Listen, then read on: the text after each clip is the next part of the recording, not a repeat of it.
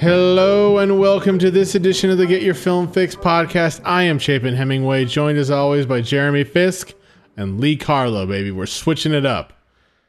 I wanted to give our listeners a little insight into the Get Your Film Fix podcast behind the scenes. We don't have a ton of listeners. I'll say that. And so I'd like to use this opportunity to encourage everyone to just recommend the podcast. If you're listening now, recommend the podcast to a friend. Go back and find one of your favorite episodes, and you can share that either using Spotify or Apple Podcasts and send it to them. Text it to them and say, hey, listen to this. These guys are... Insert. These guys are something. They're not nothing. They're something. But anyways, we have enough listeners that we can see trends in our episodes and like what's popular and what's not, and it's cool to kind of look and see and follow along. And strangely enough, our podcast on Tarkovsky's Stalker is one of our most popular of 2020. And so we thought we'd go back and revisit another film from this era, from the Soviet Union. And this week we'll be watching Come and See, directed by, what's this guy's name? Elem Klimov. Elem Klimov. And then we will be talking about our top 5 horrors of war scenes. Скрывать от вас не будем. Время наступает тяжелое. Что такое блокада? Старые партизаны знают хорошо. Это и есть тотальная война Гитлера. Пожалей себя, сынок. Сынок. Простом Бог. Сердце-то у тебя есть. These I don't want to despite my intro, dwell too much on the similarities between this film and Stalker, although that might be worth talking about. But I will say that there is something very distinct about these two movies, and that they are very visual. This film is strikingly visual, both in sort of the way it uses the camera to tell its story, the way it plays with our cinematic conventions. And in my opinion, it's unlike any other war film I have ever seen, from a visual perspective. And I'm wondering, guys, what you think the function of those visuals are in this film. What purpose do they serve?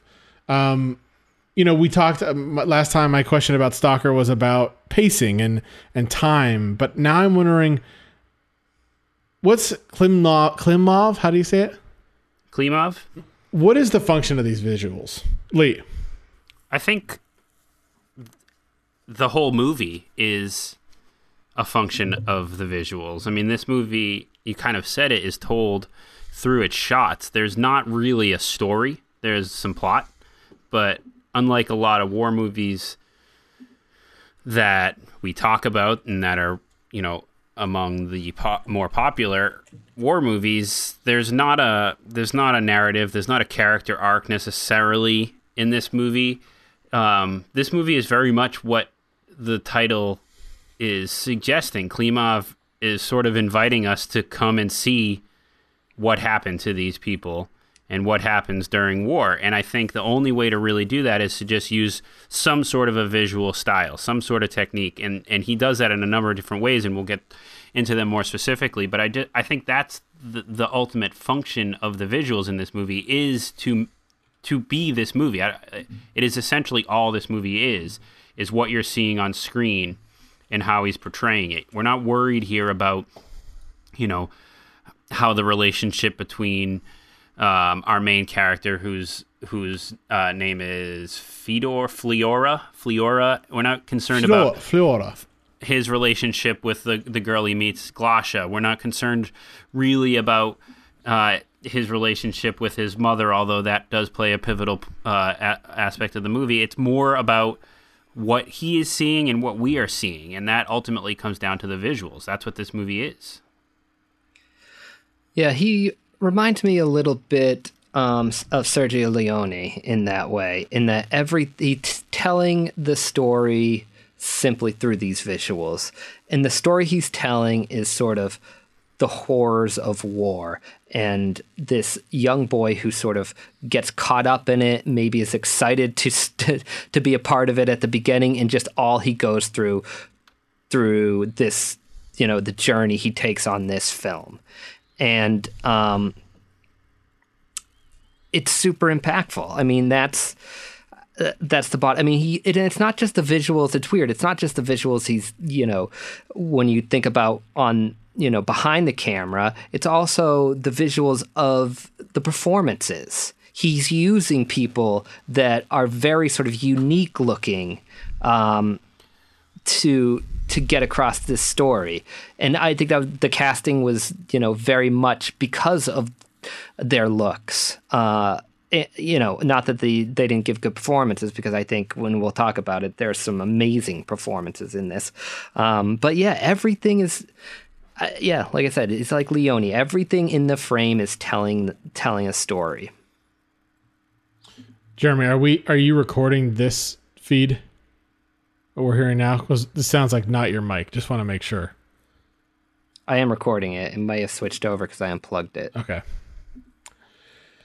I think those are good answers. I don't know that we're quite hitting it though. I do think I get that this is everything in the frame is telling a story, but I feel like he's doing something more with it. But more specifically, I mean, this is a movie about it's a movie about the sort of Nazi occupation of Belarus and the sort of atrocities that the Nazis dealt to the Russian people in this area. And it's told through the eyes of this young boy who's excited to sort of join the resistance. And I mean, there's a lot of this film, a surprising amount of this film is this is a close-up of our main character looking right into camera with a sort of befuddled, almost terrified look in his face. And I think we're meant to think about, to me, that shot is suggesting we are meant to understand that we're seeing everything through his eyes. I mean, that's not like a subtle thing.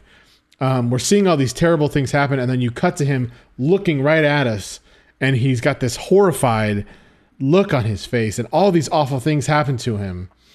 And I think it's a very, very effective technique, but it definitely is disconcerting. It's not how you often see things in movies, and it's so unique. And I want to know. And it's not just oh, sorry. No, go ahead. No, I was going to say, it's not just the visuals, the way he does that with the visuals. He does that with the sound design, too. Yes. It's an amazing sound design. I mean, there's a point where our main character sort of loses his hearing because of some bombs that are going off. I mean, there's a good, 25 minutes where everything is muted. And he just kind of plays with that as a sense of tension. I mean, it's amazing the noises that he decides to bring up and keep low, and the constant hum and the ringing, or just the whole. He does with visuals, also here with sound. It's pretty amazing, and to put you in his sort of point of view and perspective as you're going through this with him. Back to your point, Chapin, I think he's kind of calling back a little bit of the expressionist era of film with those shots on the faces, almost going back as far as silent era movies, because they're very exaggerated. It's almost like theater-like in that regard. And I think you're right that it's trying to emphasize how atrocious what we're seeing is. And for that reason, I actually found that aspect less effective in this movie, because what we were seeing for a lot of this movie was atrocious. I could see that with my own eyes. I didn't necessarily need the overt reaction staring at the camera from our main character to tell me that. I think it was unique. I think it was interesting, and I think there's a lot of different techniques that Klimov uses in this movie that make it sort of an interesting movie to study. But that to me was all secondary. The effectiveness of this film is its effectiveness in what we're seeing and the horrors of war. the sound design, I think, played more into that aspect than I think some of the visuals that you're talking about, Chapin. Okay.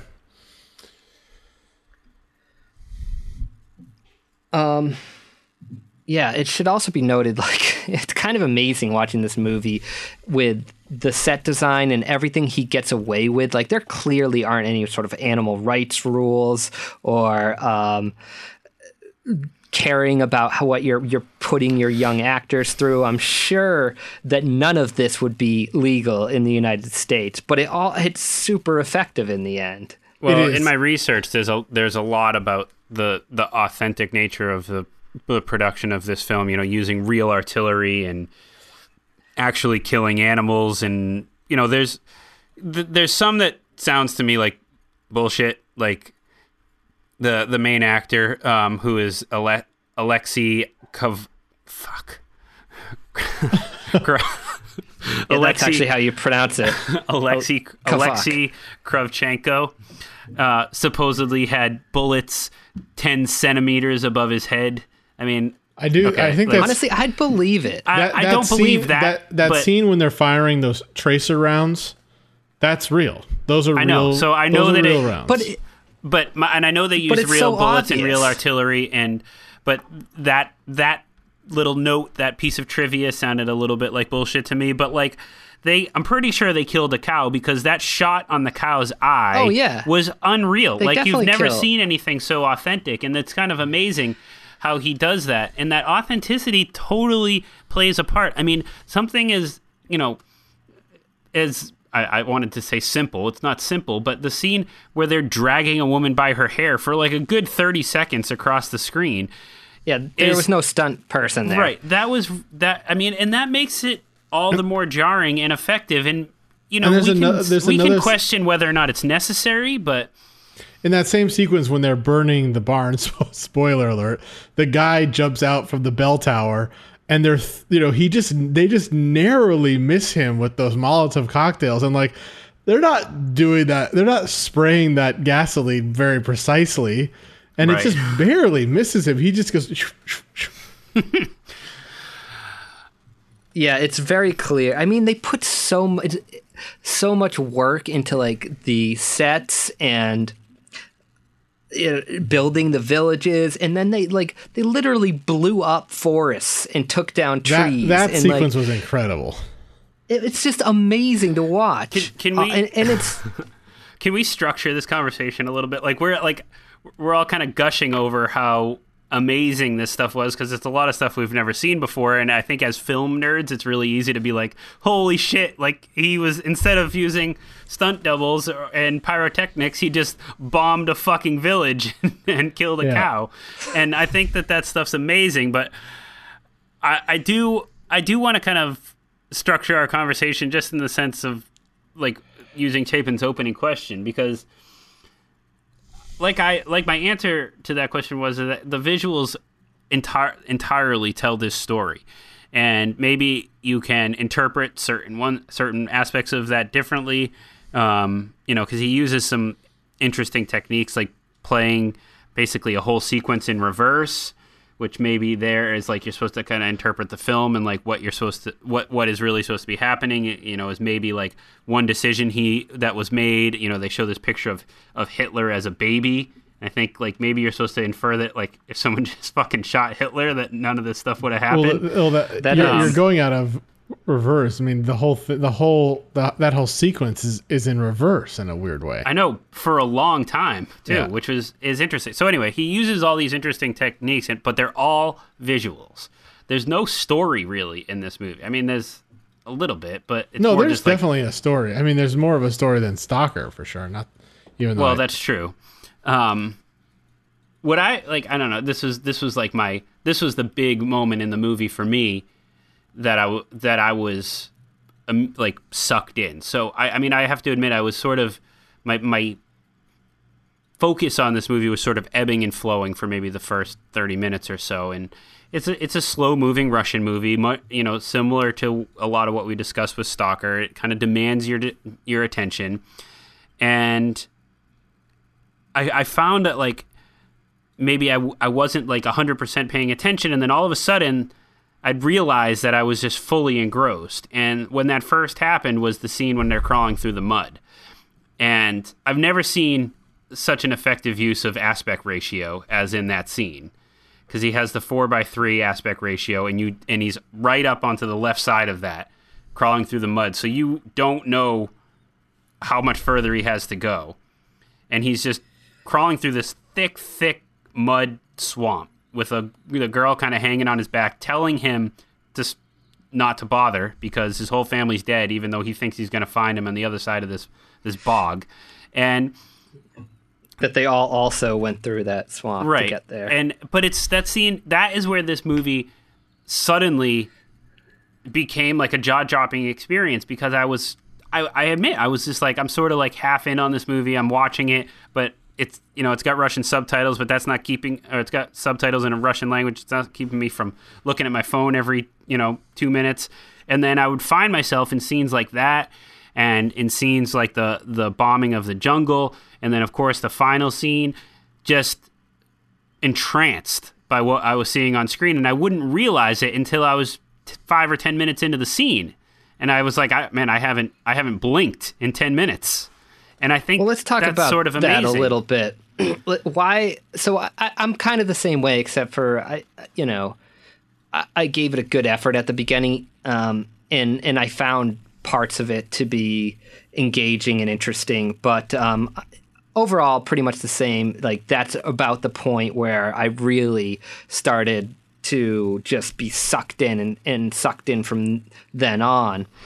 And I think, and I wonder why that is. Okay, I know why at that point I got sucked in, because all of a sudden our main character has just discovered his family's dead, and now there's some huge stakes. Mm-hmm. But before that, it was hard to. It was hard. I don't know if it was being a different culture, a different language, or what it was, but it was hard to relate to these characters up until that point. It was just the way they moved, the way they interacted with each other was a bit bizarre.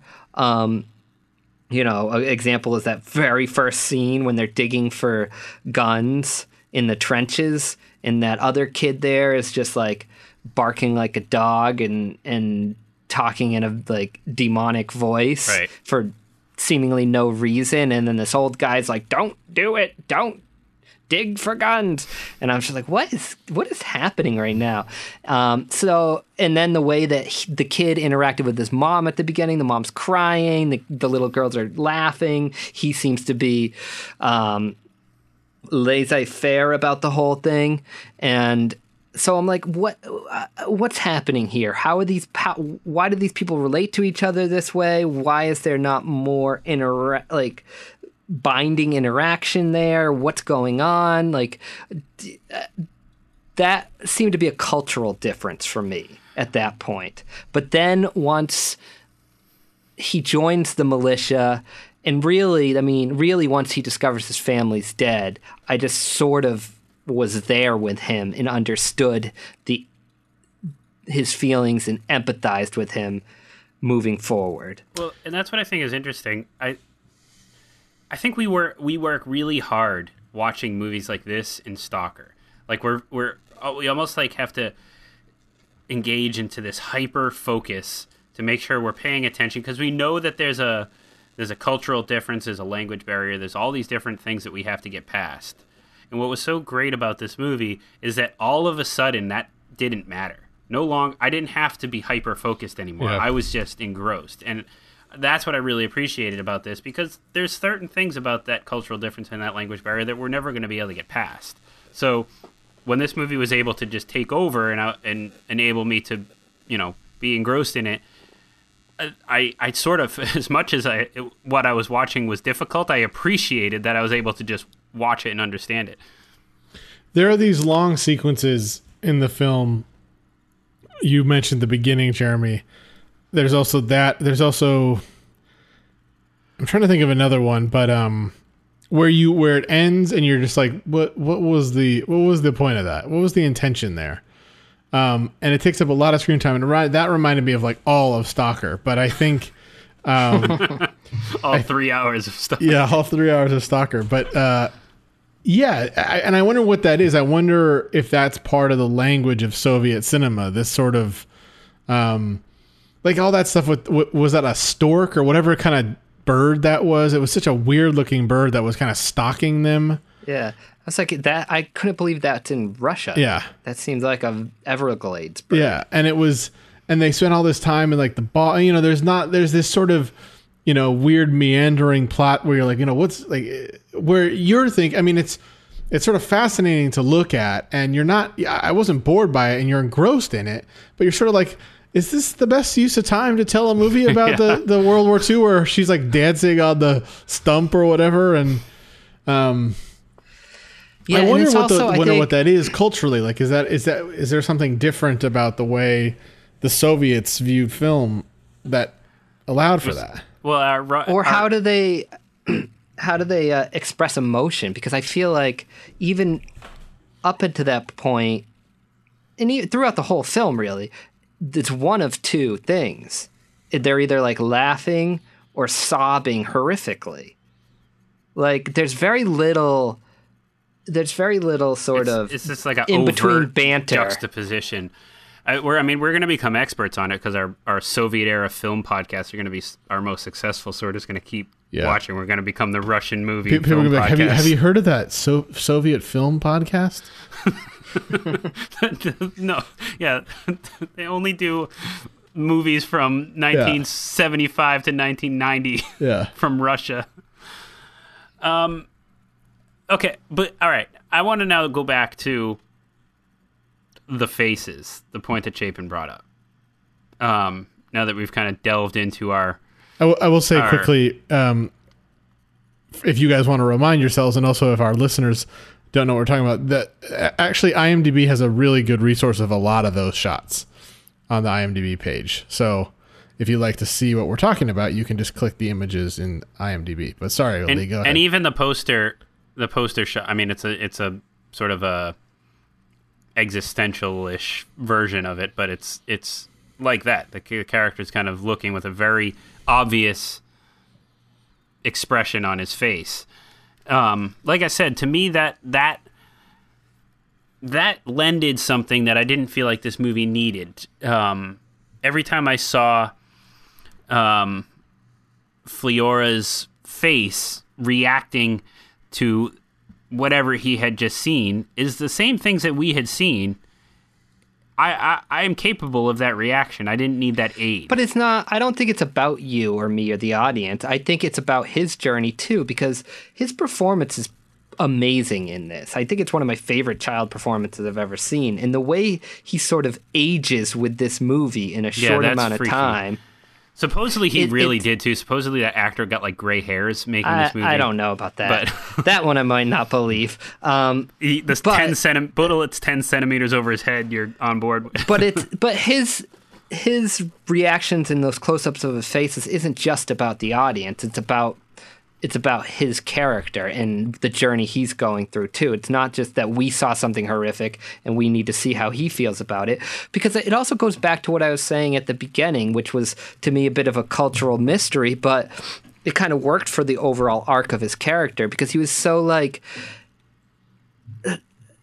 I guess naive, he didn't seem to care all that much, or maybe even was excited about joining the militia. And like, so to go from that to throwing him into the middle of a no holds bar, just terrible circumstances with Nazis just, having absolutely no empathy for human life whatsoever, and him somehow making it through, I think those shots are what are really effective and what is going to be sort of scarred on my mind forever about this movie. Like when I think of this movie, I'm going to think of his face.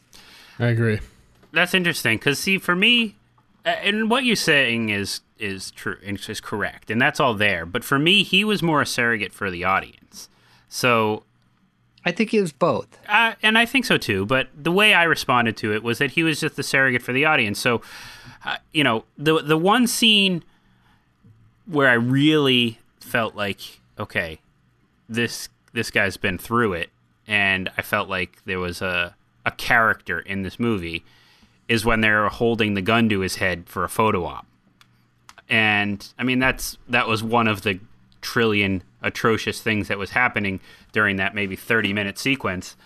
But that was the moment where I kind of said, okay, here's a character we've been following, that we care about, that's seen the worst imaginable things, and is probably in a situation here where he might be thinking, God, what's worse, them killing me or them letting me go? And I think you feel for him in that moment. But other than that, he served this very specific purpose for me, to kind of take me from the beginning of this movie through to the end, allowing me to come and see everything that happened during World War II to these people in these villages, supposedly, according to the title card at the end, 628 documented times, which is a staggering number, considering what we saw happen.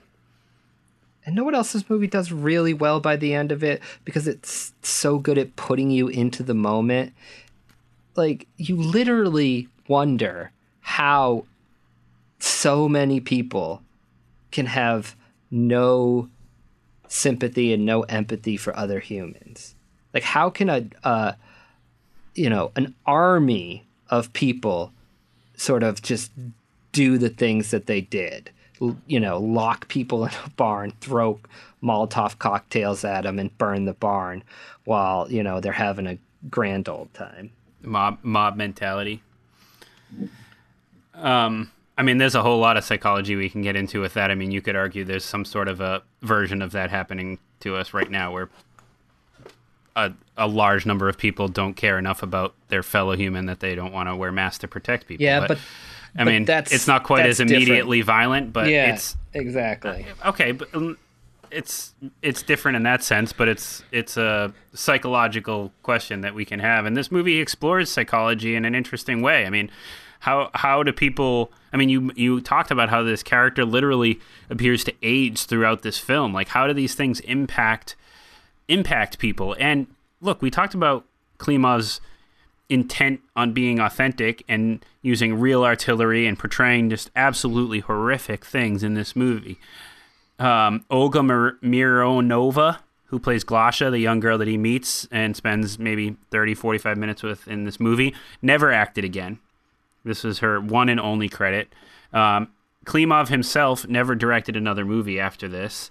So who knows why? I mean, his explanation is that he felt like he'd done all he could do with film, but he's like, I'm finished. I mean, this movie is sort of an ultimate mic drop, but I just think, like, it's an example of the tolls that these types of things can take on people, both in the frame of the movie and, behind the cameras. Like, I think when you're doing something like this, you're getting at some dark places within, people's minds and what they can handle.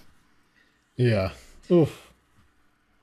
All right, well, let's get into this. Let's get into the raid scene of the village, because it's what prompted my idea for our top 5 most horrific. Yeah, it's a candidate for that list. Scenes. I think it would be my number 1 if it qualified. Very influential too, and which is strange, but in film, very influential. I believe there's a similar scene in the film you were just watching, The Patriot. It's funny. I was telling Chapin I've been watching The Patriot because it's on Netflix, which, brilliant, interestingly enough, is a movie that I saw several times in theaters and really, really liked at the time. And I'm watching it, I'm like, God, this is just a atrocious script. Jeremy, don't you own that? I remember borrowing that from you when we were roommates. Oh, probably. Just an absolutely atrocious script. Some really bad acting. Aim small, miss small.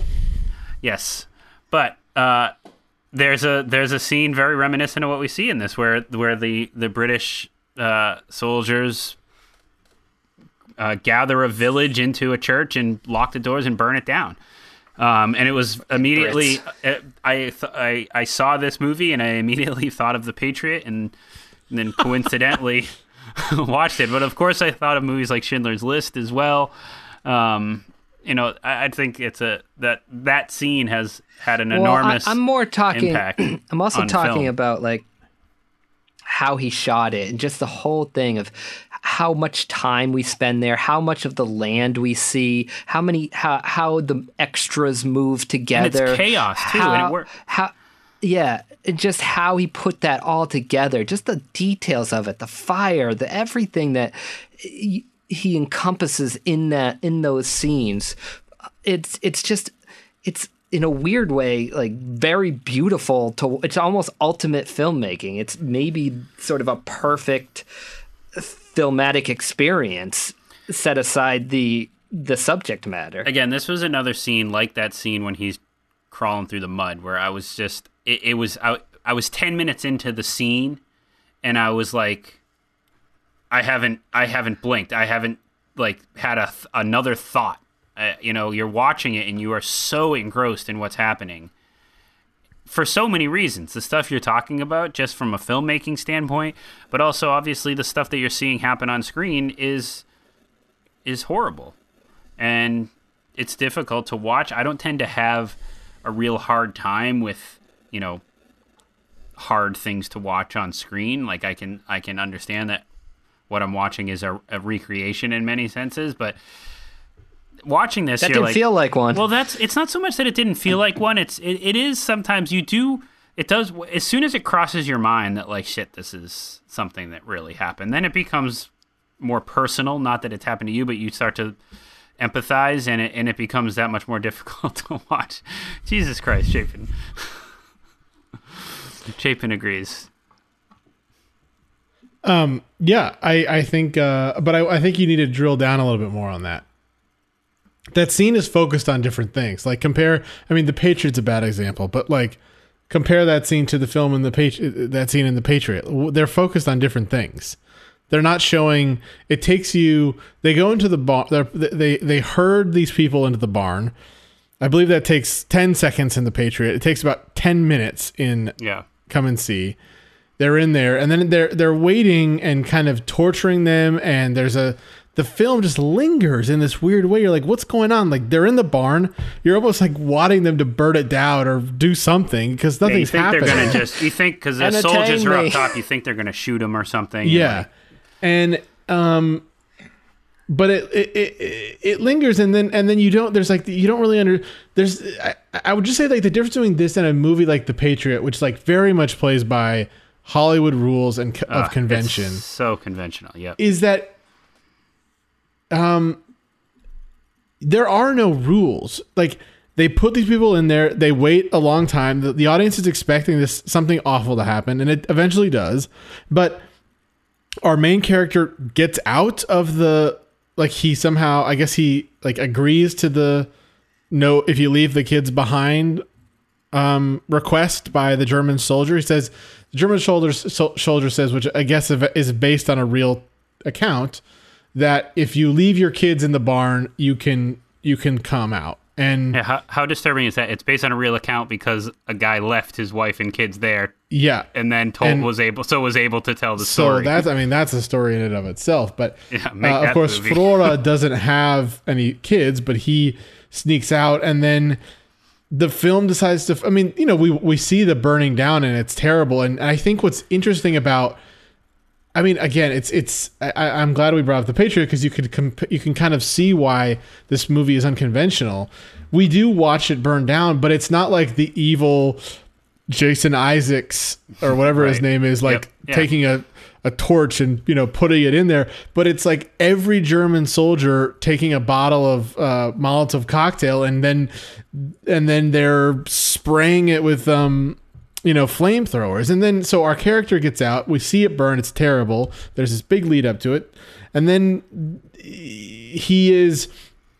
there's a sort of mock execution photographed on by the Nazis. They pose with him. He and like 4 German soldiers pose with a gun to his head, and there's a photo taken, and then they just kind of let him go. And it's sort of just, it feels so random, and you don't really. It just makes you think about like what are they trying to say with this? It's so interesting, but it's also like it makes you kind of believe it more. Like there's a distance you have to scenes like we describe in the Patriot, because you're just like, oh yeah, this is happening the way I believe it unfolds. But the sort of the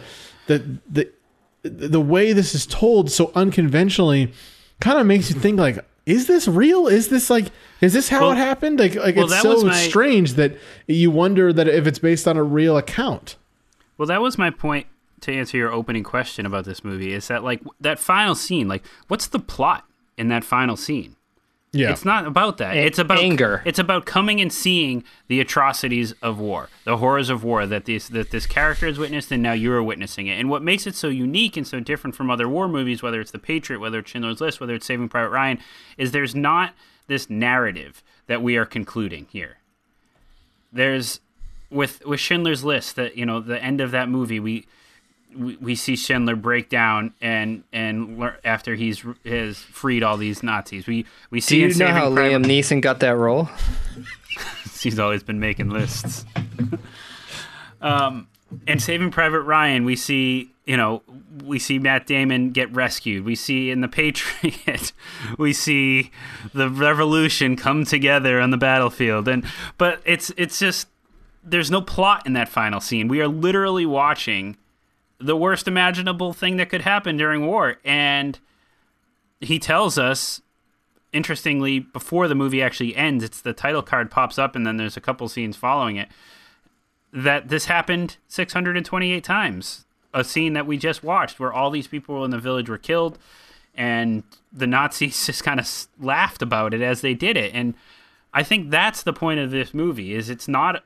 And that's where my argument and I understand that the main character has an arc and has a journey, but that's not what this movie is to me. This movie is literally what the title is suggesting, which I've said several times now. It's just coming and seeing the horrors of war and doing it in the most authentic way Klimov could imagine. And that's why this movie is like nothing we've seen before. It's that aspect. We've seen a character journey through war before. We fucking saw with 1917. It's arguably a similar journey, where here we see something so much more graphic and surreal.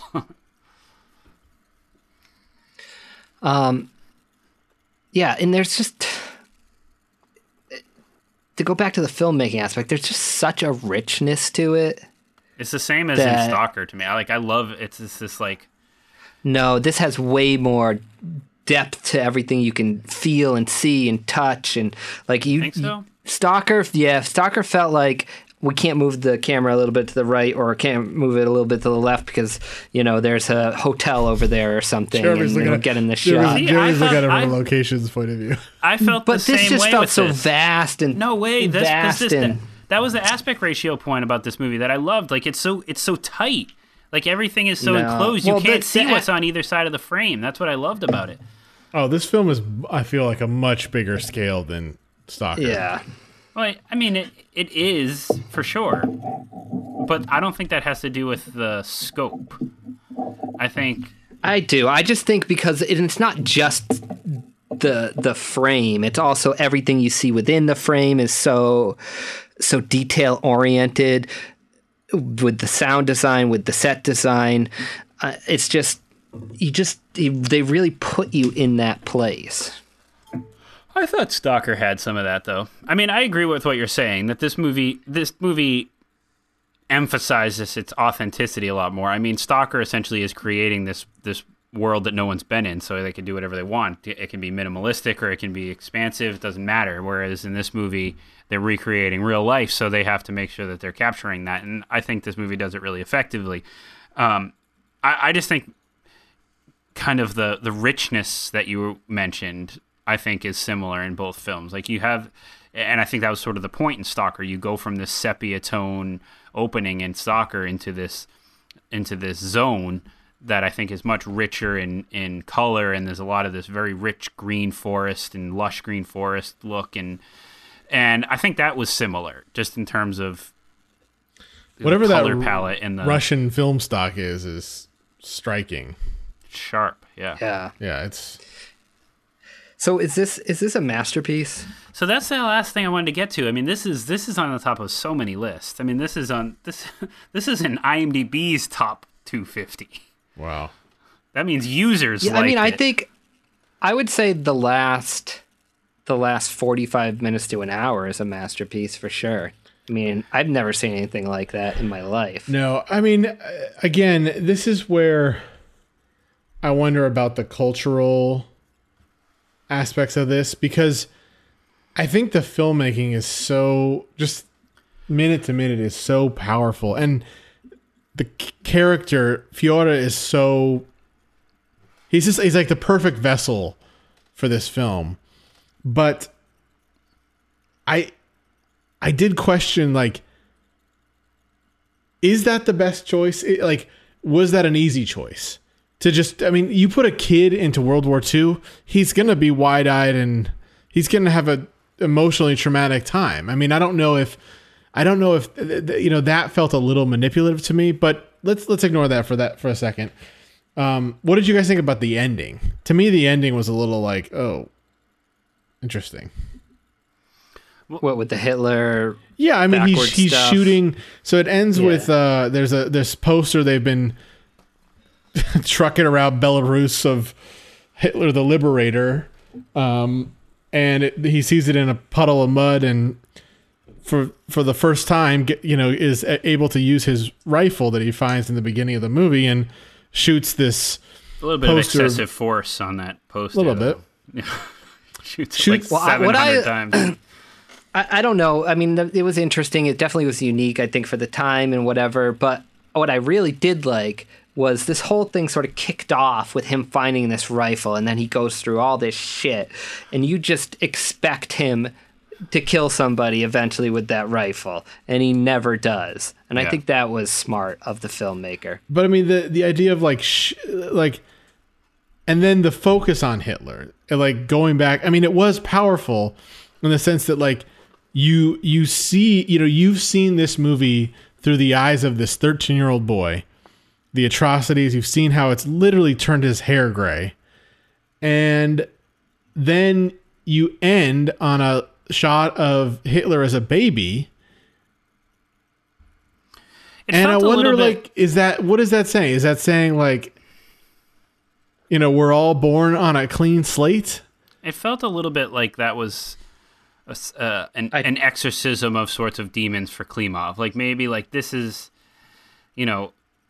him capping his movie with this message that he hated Adolf Hitler, and that's fair, but it felt maybe like it was out of place for everything else that we saw throughout that movie.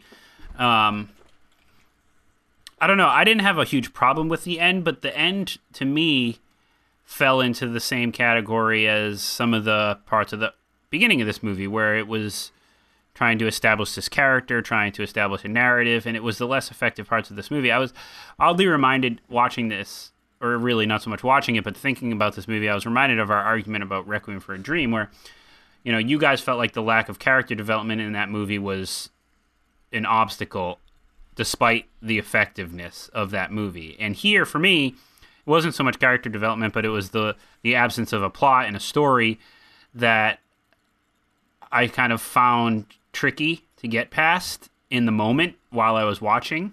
So scenes like that just didn't work as well for me. It was after the fact. Everything about this movie that I love was all after the fact. The way that this movie is burned into my brain, the things that I saw on screen, the way that it was captured, the way that it was filmed, that's all the stuff that worked. And it was all after the fact. On a minute-to-minute basis, watching this movie, there were times where I was fully engrossed, but it wasn't necessarily something I was like, hey, great movie. But after the fact, like, I just appreciated so much about what was done here. But that final scene was sort of the character arc, the narrative, the story that I felt like was missing here. So to have that there felt out of place, felt like it was unnecessary, or some variation of that. Yeah. Or at least just didn't need it. I felt kind of, what I liked about the shooting of the Hitler thing is, what I think he was going for is it put the whole movie then put context to actually what this sort of historical figure. We all know Hitler's bad. I mean, basically that's, the butt of a joke if you call, somebody a Hitler, or how like, oh wow, that's terrible. Like Hitler becomes this mythic figure for everybody. And then what this movie sort of does with that ending is go, no, this is because of his actions, these are the things that happened. So it sort of personalizes the evil. But I guess it's that with Hitler. It's that sentiment that bothers me, because that's what I thought initially, and if that's the case, I have a problem with it. Because okay, why? Because see, I didn't like the baby part, but go ahead. Because World War II is not it's not the fault of Adolf Hitler. I mean, there's a lot of he certainly didn't help. He certainly did. He certainly didn't help. But I mean, it's obvious. Like, obviously, on a very basic level, you're right. Like, Hitler is a terrible person who, but it isn't the one evil person, that kind of totem that we're talking about in a sophisticated conversation. It's like, that people went along with it. The hatred of people, racism, the inability of people to stand up to him, and even from a historical standpoint, obviously anti-Semitism and German nationalism was not limited to Hitler. I think that's just a sort of a myopic, little bit of a narrow perspective, if that's what they're saying. To me, I think what was interesting about that sequence was kind of ending on that baby and being like, and sort of suggesting like, that baby is a version of Fiora, like that baby hasn't seen the world, hasn't seen the atrocities, hasn't seen what we've now watched Fiora see. Yeah, that's a good theory. I wonder, depending on your interpretation of that scene, how you feel about the idea of maybe Tarantino borrowing something about this for Inglourious Bastards. What? Tarantino borrow something? I know it's strange to hear, but no, I definitely thought about that. Especially with that last shot when you see the baby and this like sort of idea of like, oh, let's kill Hitler and solve the problem, and then he does his version of what happens in Inglourious Bastards. But if you take Chapin's interpretation, then that reference or homage doesn't really play. So it's interesting. I mean, I like that it's open for interpretation. Of course, I always like that with movies. I think Chapin's is a little bit more thought out and interesting than to just say, oh, it was, if we kill Hitler, then we can stop this war. But the reverse playback suggests that it's that simple as we're watching him shoot this. Yeah, I didn't even think of it as like, oh, if we had killed Hitler early, we would have prevented all this. I sort of saw it as putting Hitler, like something to Hitler's legacy other than just sort of the ultimate devil. Because the playback is not just like playing back the things we've seen in the movie. We see like buildings that were bombs being put back together. We see all sorts of different things that happened over the many years of World War II. So that sequence is suggesting in some way that had something different happened, none of this would have happened. And that's all happening while he's shooting the shit out of a poster that says Hitler the Liberator. So I don't know how else we're really supposed to interpret that. It seems very on the nose, which this movie is pretty on the nose. I mean, it's not subtle in a lot of the things it portrays, but I found this interesting article that I'd love to send to you guys. I wish I had read this before the podcast, but There's a quote from Francois So you Truffaut. were reading it during the podcast? I was. Reading an article during the podcast? Truffaut saying every film about war ends up being pro-war. Would you guys agree with that for this film? I don't. What's his basis? I What's feel his like argument? That seems like something you just kind of say to be contrarian. Just that if you make a movie about war, it's gonna turn out to be pro-war. I understand that only in the sense that like it's very easy to glorify scenes from a filmmaking standpoint, but like there's no way that this movie is pro-war. But there's a lot of movies that aren't. I mean, I've heard that argument a lot about like Black Hawk Down, like that it's just like it makes it look so cool that like it glorifies and makes it seem like this, and it changed the narrative a little bit about why the Battle of Mogadishu happened and things like that. But I don't necessarily agree with that sentiment, especially since a lot of these movies that we watch are based on wars that happened a long time ago, and we know the history and the ramifications, so we know that they're not necessarily celebrating those things. Speaking of history, how much of this did you guys actually know? None. Because I didn't know anything. Yeah, I had no idea that the Germans were, I knew the Russians were involved in World War II, but that was this it. I thought Russians. They helped. I thought they were like the Russians came and helped defeat the Nazis, not the other way around. They did. Well, Eventually. they did eventually. I know, but I didn't know about. I mean, that's kind of the thing, though. Like with World War II specifically, because it deals with the Holocaust. We learn about aspects of it growing up in school, and like I always remember learning, like, okay, so the U.S. won the war against the Nazis, and the Russians helped. But like beyond that, like I didn't know any stories, obviously. So it's interesting to kind of see that, like, of course, if the Russians were involved in the war, then they probably were dealt, the bad part of it too. Like and that's what this movie portrays, and it's interesting to kind of see it from a Russian's perspective.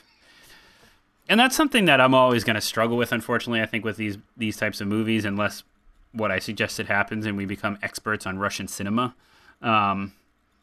is just this understanding of Russian culture and Russian history. Like the way that we understand the American Revolution allows us to enjoy the Patriots so much. Okay, but that is a good point. Like you look. I don't want to step on our top fives a little bit, but you look at some war movies, and you could leave with your example of Black Hawk Down is a very sort of, it's a obvious one, but I'm glad you brought it up. Yes, war is hell. I don't think you leave that movie feeling that way. No. I think you leave that movie feeling like, holy shit, we like, even though we kind of lost that battle, America kicked the shit out of those people. Yeah. And, exactly. and like you open Saving Private Ryan. I'm stepping on my own top five here.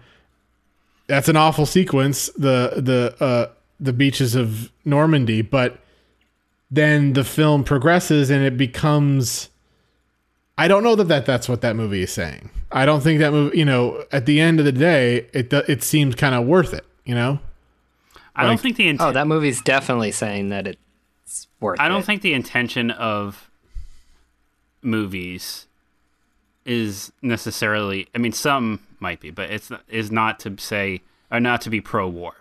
I mean, like, take Platoon, for example. Like, that movie is not pro-war. It's not meant to be pro-war. Oliver Stone's intention was certainly not for that movie to be pro-war. Sure. Sometimes they just turn out that way. To borrow a line from Black Hawk Down, nobody asked to be a hero. Sometimes it just turns out that way. No movie asked to be pro-war. Sometimes it just turns out that way. I think some movies have, like the, whatever. I haven't even seen it, but I'm sure Mark Wahlberg's Last Soldier Standing or whatever probably was a Lone Survivor. Lone Survivor. So Lone Survivor. That came up on a bunch of my research lists for like most authentic war movies. Mine too. Let's move on to that, guys. Let's do it. Ultimately, I just want to get your final opinions. Lee, recommend? Yes, that's God damn it. That's the tough Maybe a question. good Christmas movie. You're always looking for a movie to watch With you know, Miles, yeah. with your kids and or like with your mom and dad.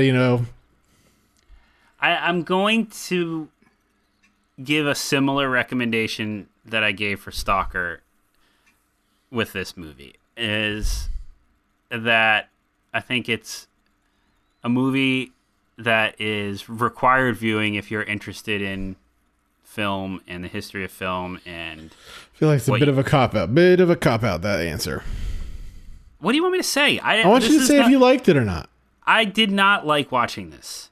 I was totally engrossed by some of the scenes. I have not stopped thinking about it since I finished watching it. That's a recommendation.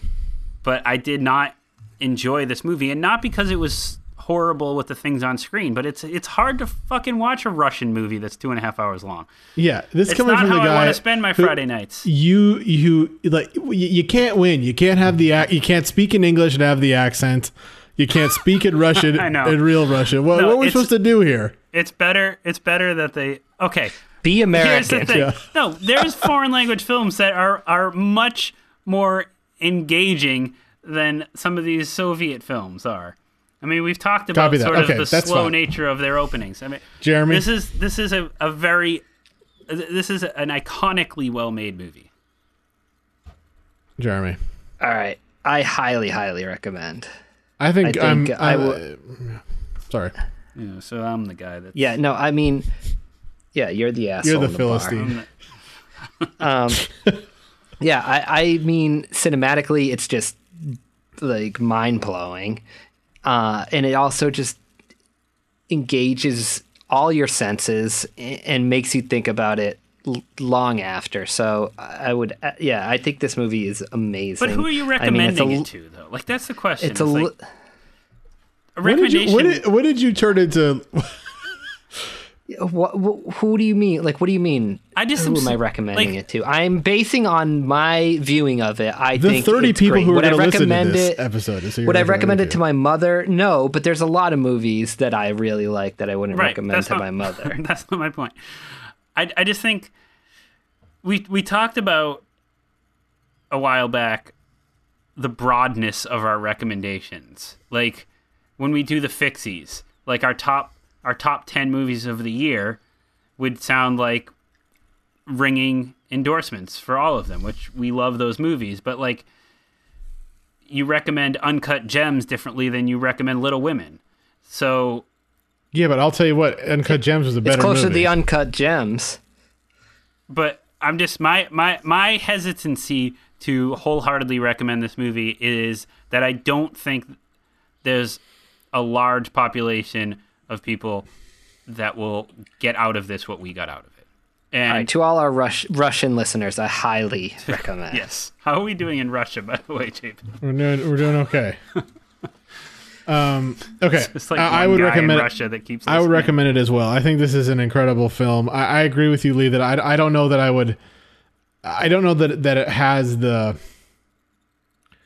sort of cinematic value beyond what we've discussed to be maybe a classic, but boy, like I think you can learn a lot from this film, and it's virtuoso filmmaking. So moving on to our top 5, which I've just finished. We will be doing our top 5 scenes of war atrocities. I keep getting this Horrors wrong. of War. Yeah. Yeah. Horrors of war scenes. Obviously inspired by this film. Come and see. I'm going to kick us off, guys. I don't have much criteria. Let's not linger on our criteria, especially because this episode is running long. And I just sort of went for, I know there's a lot of obvious ones. There's going to be a lot of obvious picks in mine, but I tried to think of like some unique elements here. Like what about these films like really stuck with me? And this is going to be kind of a funny one. So this is from Terrence Malick's The Thin Red Line. It's the scene when Woody Harrelson, I blew my butt off. I blew my butt off.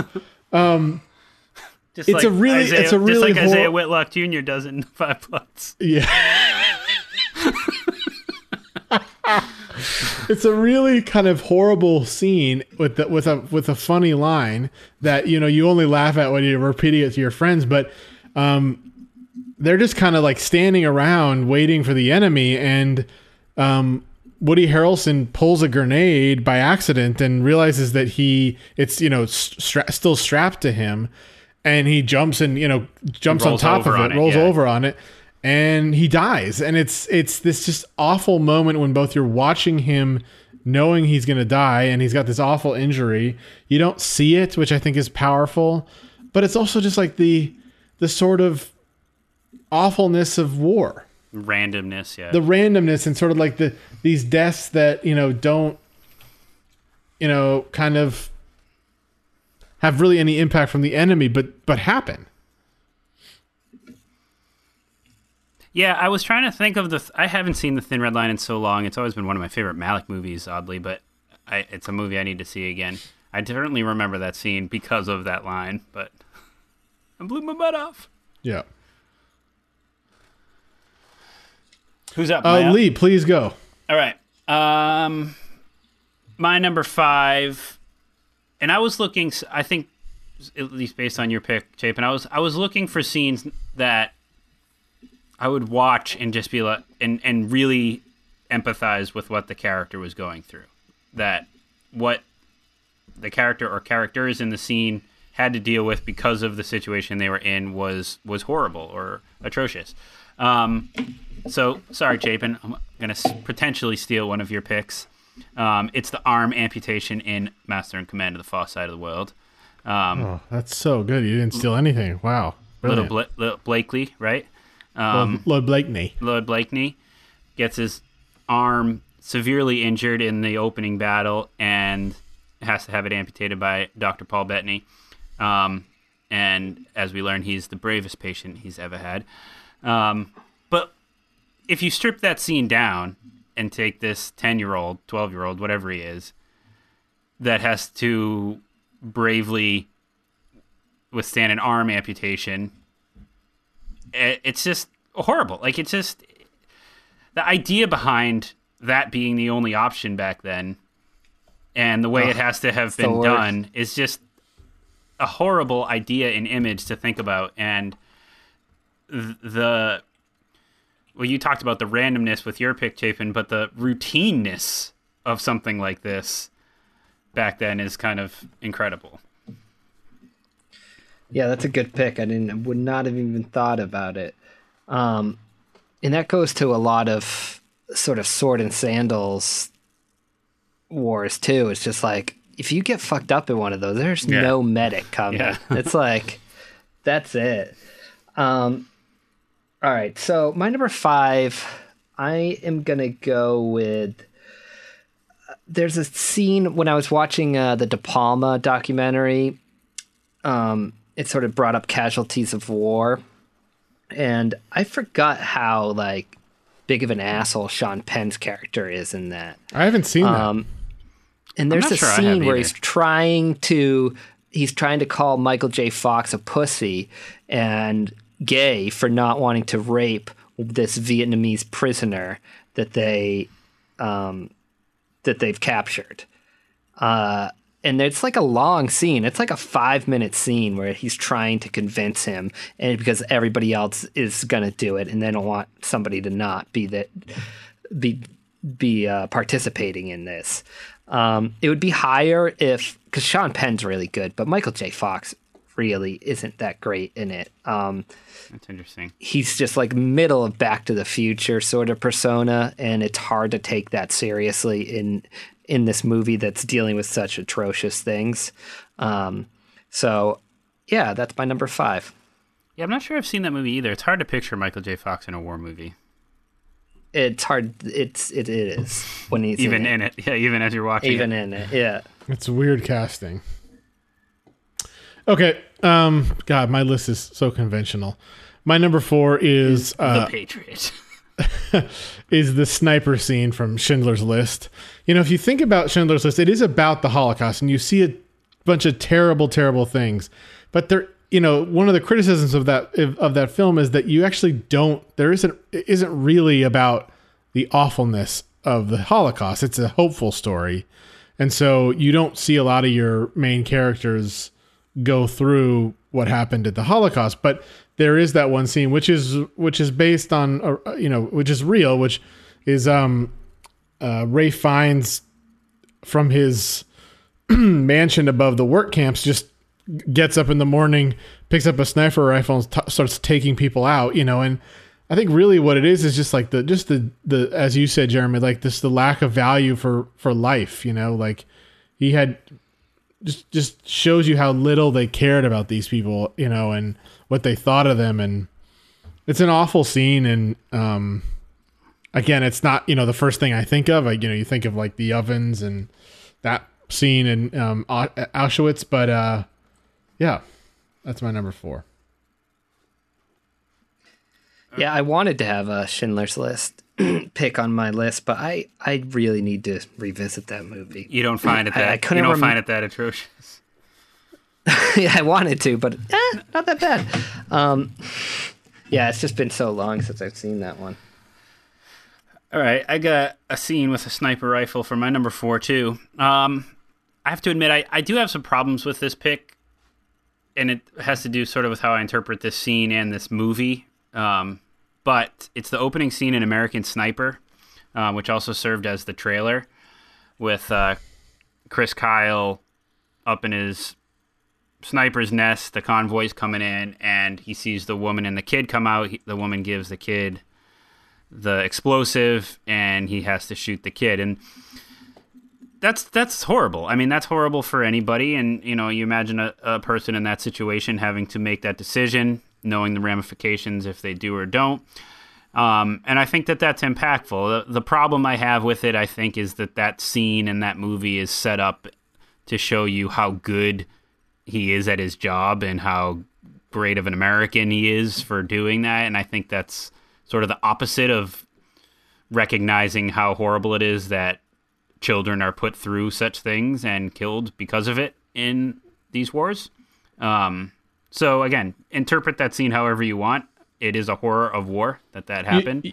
You don't think it's like more about him, the awful choices those people have to make? I think that is there, but I think you can interpret it that way. I don't think that's what the movie's trying to say in that scene. Unfortunately, I think that scene is set up to be like, this guy is the greatest American sniper with all these confirmed kills, and I think that's what a lot of that movie explores. And it hurts the movie to have a little bit too much of a conservative point of view. I think there's some really good things about that movie, but that hurts it, and including in that opening scene, which worked better as the trailer. Really got me excited to see the movie. But okay. All right. My number 4? Yes, please. We're going to have another Malick movie here. I'm going to do the ending of A Hidden Life. I thought it was a bit of a different pick. You have a guy who decides to not participate in the war in any way, shape, or form. And because of that, he gets executed. And there are a lot of feels in this movie, especially at the end. And I guess the ending, I'm including that scene where his wife sort of comes to the prison to maybe beg him or ask him one last time to sign the papers so that he would be spared for the family. And then he has to wait his execution by literally waiting in line. And God, that scene was terrible. Jesus. You just kind of wonder how do you walk to the next thing? How, behind that curtain, there's a guillotine and your head's going to be cut off. I mean, to put yourself in the position to be like, what is this person thinking at this moment is what really makes some of these scenes so impactful. And that's why that is my number 4. All right. My number 3 comes from the film Stanley Kubrick's Full Metal Jacket. But there's a lot of moments in that, Lee. So, mine is the end when they discover who the person who's killed a lot of their men and who eventually is is killed by, I believe, our main character, and it's the female Viet Cong sniper. She's a woman, right? Like, Yeah. and Homaged very clearly in The Five Bloods. she's very young, and she's sitting there, and they watch her die.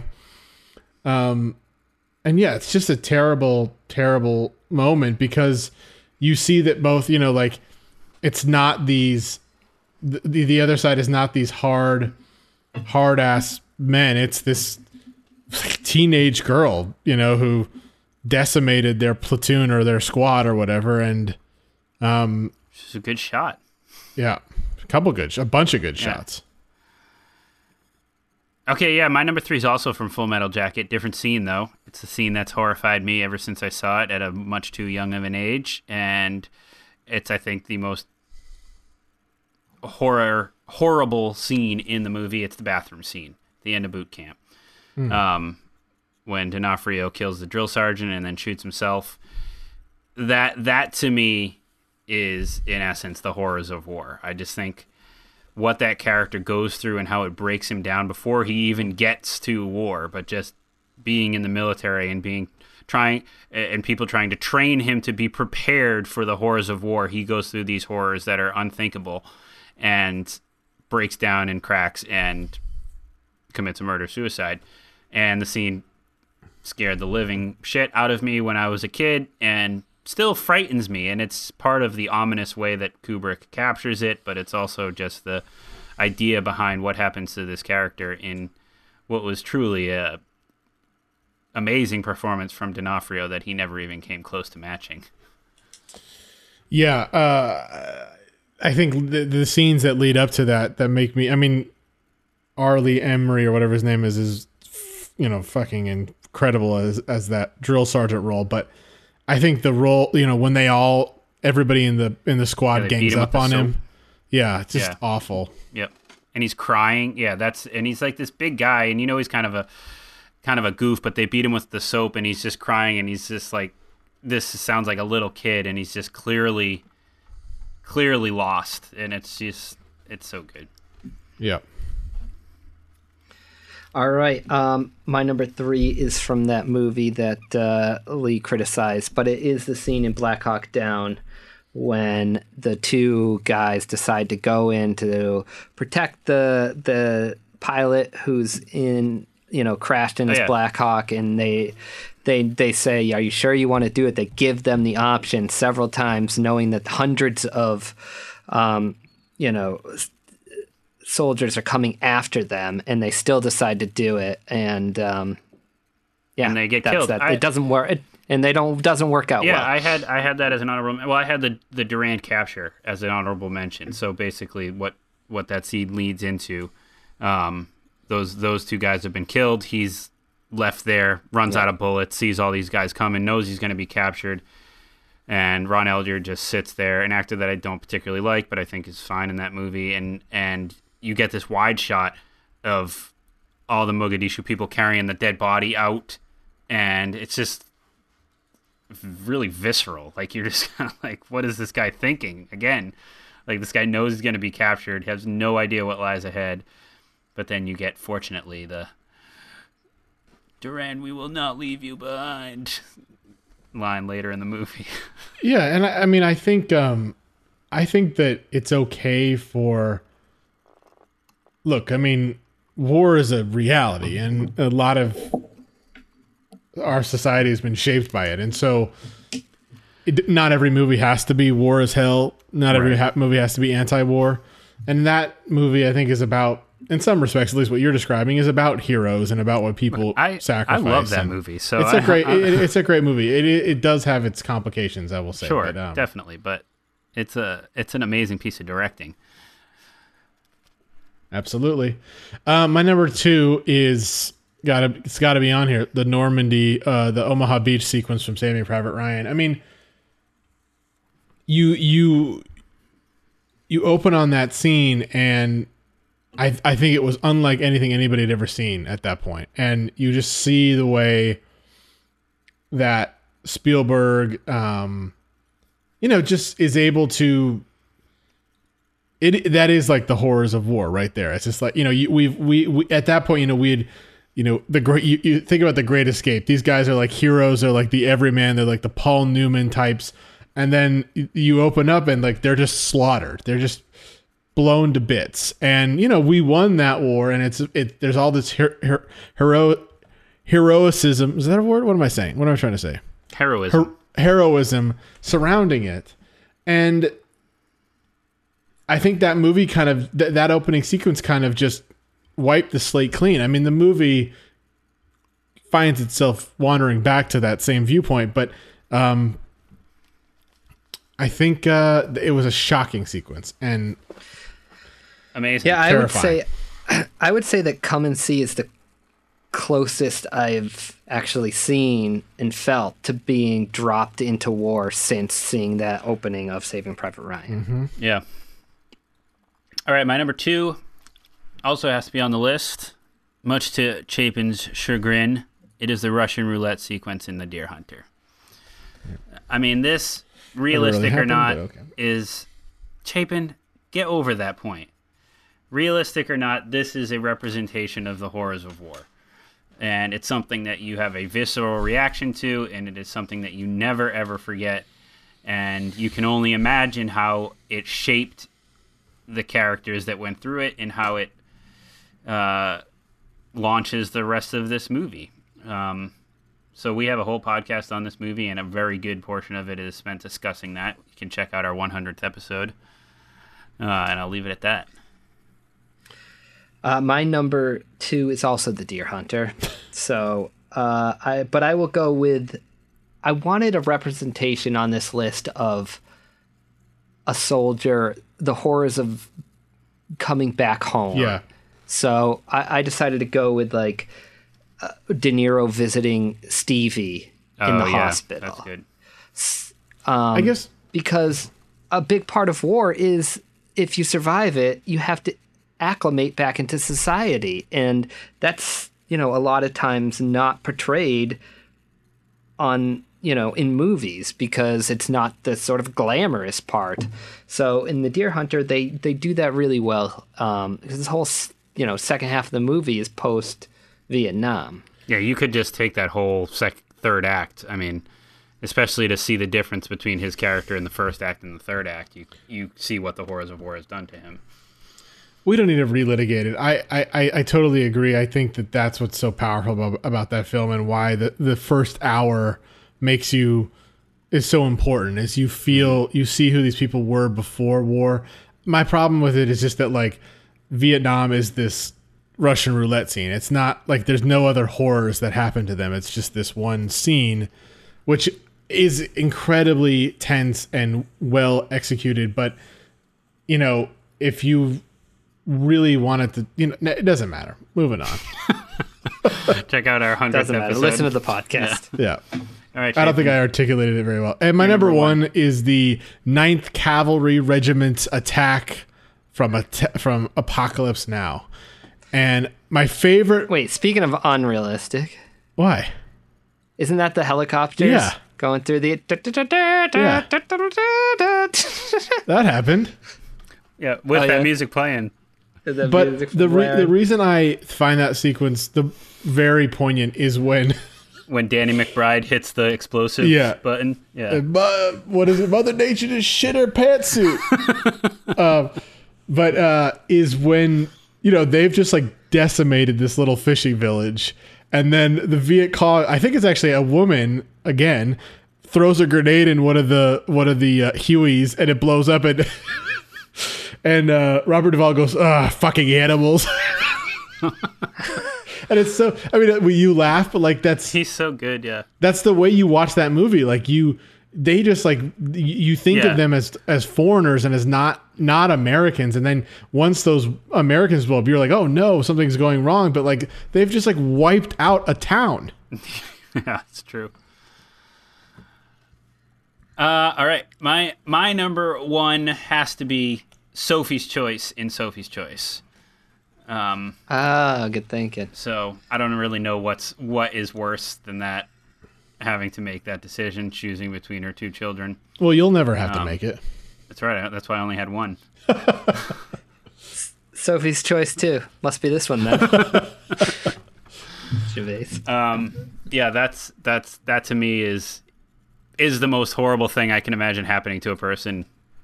For so many reasons. One, just that having to make that decision, but she's also not fighting in the war. Like, she shouldn't have to be there, and she is, and she's forced to make that decision. It shapes her entire life, and shapes the rest of that below-average movie. Yeah, I can't remember if I even liked that movie. It's not that good. It's just... I just think she picked the wrong one. She'd be fine otherwise.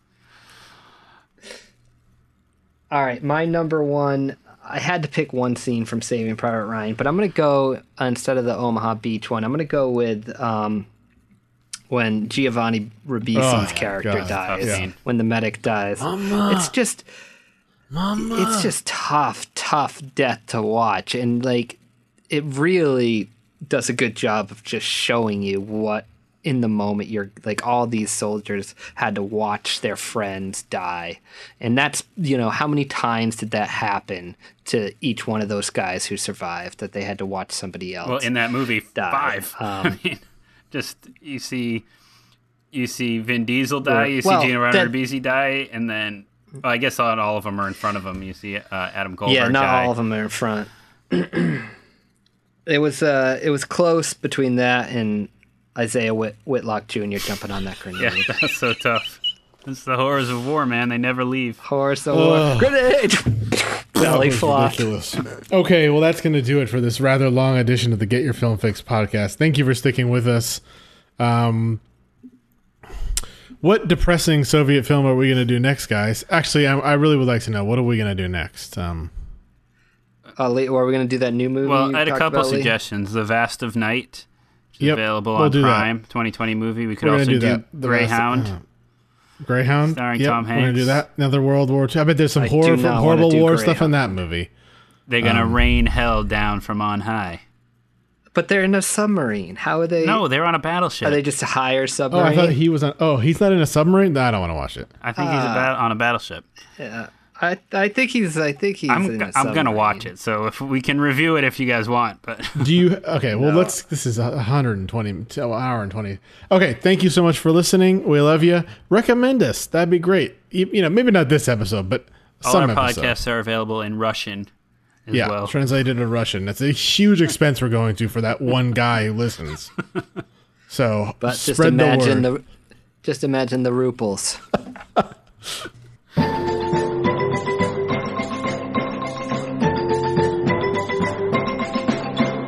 I'm staying.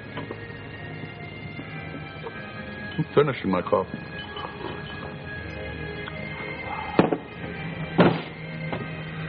Enjoying my coffee.